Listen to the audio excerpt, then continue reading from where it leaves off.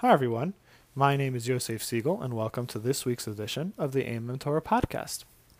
As we mentioned last week, we are still one parsha off in Chutz La'aretz and Eretz Yisrael, and I have sent out two Divrei Torah this week, one for your parsha in Chutz La'aretz and one for your parsha in Eretz Yisrael. So before you listen, make sure that you are on the right parsha. If not, close this file and open the other one. This recording is for Parshas Bechukosai. Chazak Chazak Benes Chazek, the last parsha in Sefer Vayikra, and let's get right into it. So one of the core beliefs of Judaism is the belief in Olam Haba, the world to come. The idea that the physical world where we now reside is not the end-all and be-all of existence, that when we leave this world, we will move on to a spiritual realm where our physical bodies will not come, but our souls will continue, and they will spend eternity there. It's where we will receive the spiritual reward for all our actions that we do in this world. And as much as it is a basic idea of Judaism, one of the core beliefs of our religion, it's very interesting that the concept of Olam Haba is not mentioned in the Torah even once. And really, the Mefarshim explain that while it's never mentioned explicitly, there are several instances where Olam Haba is hinted to in the Torah, and one of them is found in this week's Parsha. A pasuk in Perek Chaf Vav, pasuk Yud Beis, says, "V'salachti b'sochem v'yisi lachem le'elokim," that I will walk among you and I will be a God to you. And that's just half of the pasuk. So that's Hashem saying that I will walk among you. And Rashi explains that when Hashem says that he will walk among us, it's actually referring to a place where Hashem could theoretically walk with us. Now, that could not happen in the physical world because Hashem has no physical manifestation. And Rashi says that the Torah is not using anthropomorphic language over here. It's speaking literally. And if you want to know how Rashi knows that, check out the Sifsei Chachamim on this pasuk. So if we're talking literally, the pasuk must be referring to a place where Hashem could actually theoretically walk with us, and that could only be in a spiritual realm, and that is referring to Olam Haba. Alright, so if we take Rashi at face value, the immediate follow-up question is, this doesn't really answer our question at all, right? If Olam Haba is still one of the most important ideas of Judaism, why does the Torah not just tell us that it exists? So there's a Kli Yakar over here, which brings 7 answers that the various Mefarshim use to answer this question.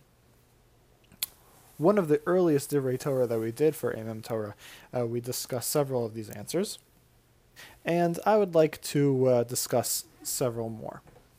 I have actually written up a full list of all the answers of the Kli Yakar. I published it as an appendix on my book, Reality Check. I also published it several years ago on one of my Hashkafa blogs called Nation's Wisdom.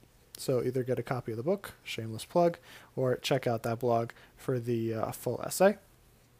But in the meantime, here are 3 more answers of the Kli Yakar. So the first one that I want to discuss is in Ibn Ezra, which appears in Parshas Hazinu, in Sefer Dvar and Perek Lamed Beis, pasuk Lamed Tes, who explains that while the Torah was given to each and every Jew, the ideas of Olam Haba are so deep. I don't know if that means that they're so mystical or they're so esoteric or they're just so complicated that they can only be understood by one in every few thousand people. That's the Ibn Ezra over there. So explains the Ramban. It's a similar idea here in Parshas Bechukosai. As we go through the brachos and the klalos that we find in this week's parsha, there are so many promises that Hashem makes that as Bnei Yisrael act, so will nature act. For example, if you look at Perek Chaf Vav pasuk Dalid, the Torah promises, one of the promises that the Torah has, that if Bnei Yisrael will keep the Torah, the rain will come at very specific times. And this is not a natural idea in the slightest. You cannot determine when rain will come, but the Torah guarantees that rain will come at certain instances. And there are other ideas in this parsha that also appear that way when you look into them. These are things which seem to be simple acts of nature. Rain is a simple act of nature. But when you begin to look into them, when you begin to see how the Torah actually discusses them, they're not natural at all. The Torah just uses a natural idea in a mystical way or in a spiritual way. So how does that work? How does it work that you could have a completely physical idea which becomes an extremely spiritual idea? The Ramban explains that when you reach a certain spiritual level, your soul, your spirituality, then has an effect on your physical surroundings. And that's what happens with the rain. Bnei Yisrael are normal acting. If they act normally, the rain will act normal. But once Bnei Yisrael increase their level of spirituality, the physical surroundings around them will be affected by that level of spirituality and will also act in a spiritual way, not in a physical way. So the Torah doesn't have to talk about Olam Haba directly, since if your neshama reaches that level it's supposed to reach, that high spiritual level, it becomes obvious to you that the physical world around you is not the natural way of life.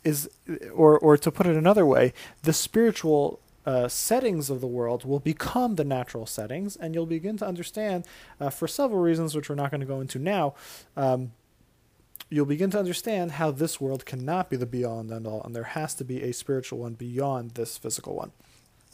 In terms of how we know that there has to be another world, in terms of the proofs of Olam Haba, we're not going to discuss that now, but again, we're just discussing why the Torah doesn't mention Olam Haba, but in terms of the proofs of Olam Haba, that'll be a different topic for a different time. So that's answer number one. Answer number two is from the Ran. He explains that in those days, most people did not believe in Hashgacha Pratis. They did not believe in divine providence, which is probably the same nowadays too. Either they believed that everything has been predetermined and we have no choice in the matter and everything is going to run the way it was set up to run, or that Hashem completely left this world and there is no divine providence. He's not paying attention to this world at all. So in this Parsha, in Parshas Bechukosai, everything that Hashem is doing through the brachos and the klalos that we see in this week's Parsha, everything that Hashem is doing with the brachos and the klalos is to show people that you will be rewarded if you do good and you will be punished if you do evil. But where does that happen? That happens in this world. It's important that it happens in this world so that everyone can see the results of your good actions and your evil actions. If every part of reward and punishment was left completely for Olam Haba, then there would be no way for anyone to guarantee that the concept of reward and punishment exists. And while the main reward and the main punishment will come after this world, we still need people to believe in Hashgacha Pratis. We still need people to believe that their choices matter, and we need people to believe that Hashem cares about what happens in this world. Therefore, the Torah doesn't mention Olam Haba, because while we know Olam Haba exists, it's much the way that we show people that the whole concept of schar va'onish exists, the whole concept of reward and punishment exists, is through this world. And finally, we have the Ramban, also in Sefer Dvarim, in Perek Yud Aleph, Pasuk Yud Gimel, who explains that when Hashem decides on the reward and punishment of the world as a whole, he has to look at the actions of the world as a whole. But once he's looking at the actions of everyone together, then then everyone is also included in the result. So if the result is that the world is righteous, then even the evil people will receive reward. And if Chalila, the opposite, then even the tzaddikim will receive the punishment. However, that's only in this world. But when it comes to Olam Haba, everything is based off of your individual performance.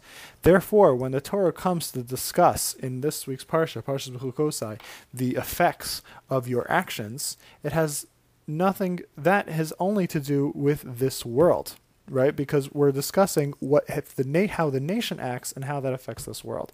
It does not have to do with the individual, and therefore, it has nothing to do with the Torah, or at least nothing to do with Parshas Bechukosai, as opposed to other mitzvos. For example, Kibbud Avim, where we also see a reference to a world beyond this one, like Kibbud Avim. That is your individual action. That is how you treat your parents, your elders. It has nothing to do with the people around you. So there, we could have a reference to Olam Haba.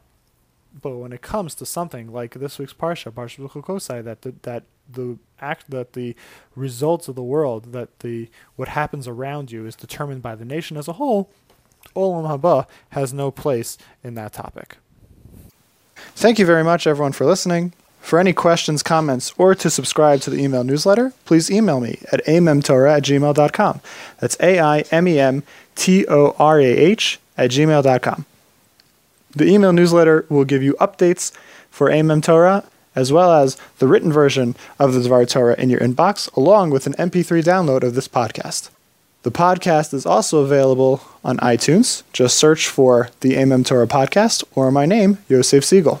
Please check out the blog itself, oldideasforthemodernmind.blogspot.com, where you can get the written version of this week's Dvar Torah, as well as the archived versions of the previous 8 years of Aimem Torah Divrei Torah. Please check out my website, hashkafahandbook.com, where this podcast is hosted, and learn more about my book, Reality Check, A Handbook of Hashkafa. And finally, please check us out on social media. We're on Facebook at facebook.com/AimemTorah, and on Twitter, Twitter handle @AimemTorah. That's AIMEMTORAH. Thank you very much, everyone, for listening, and have a great Shabbos.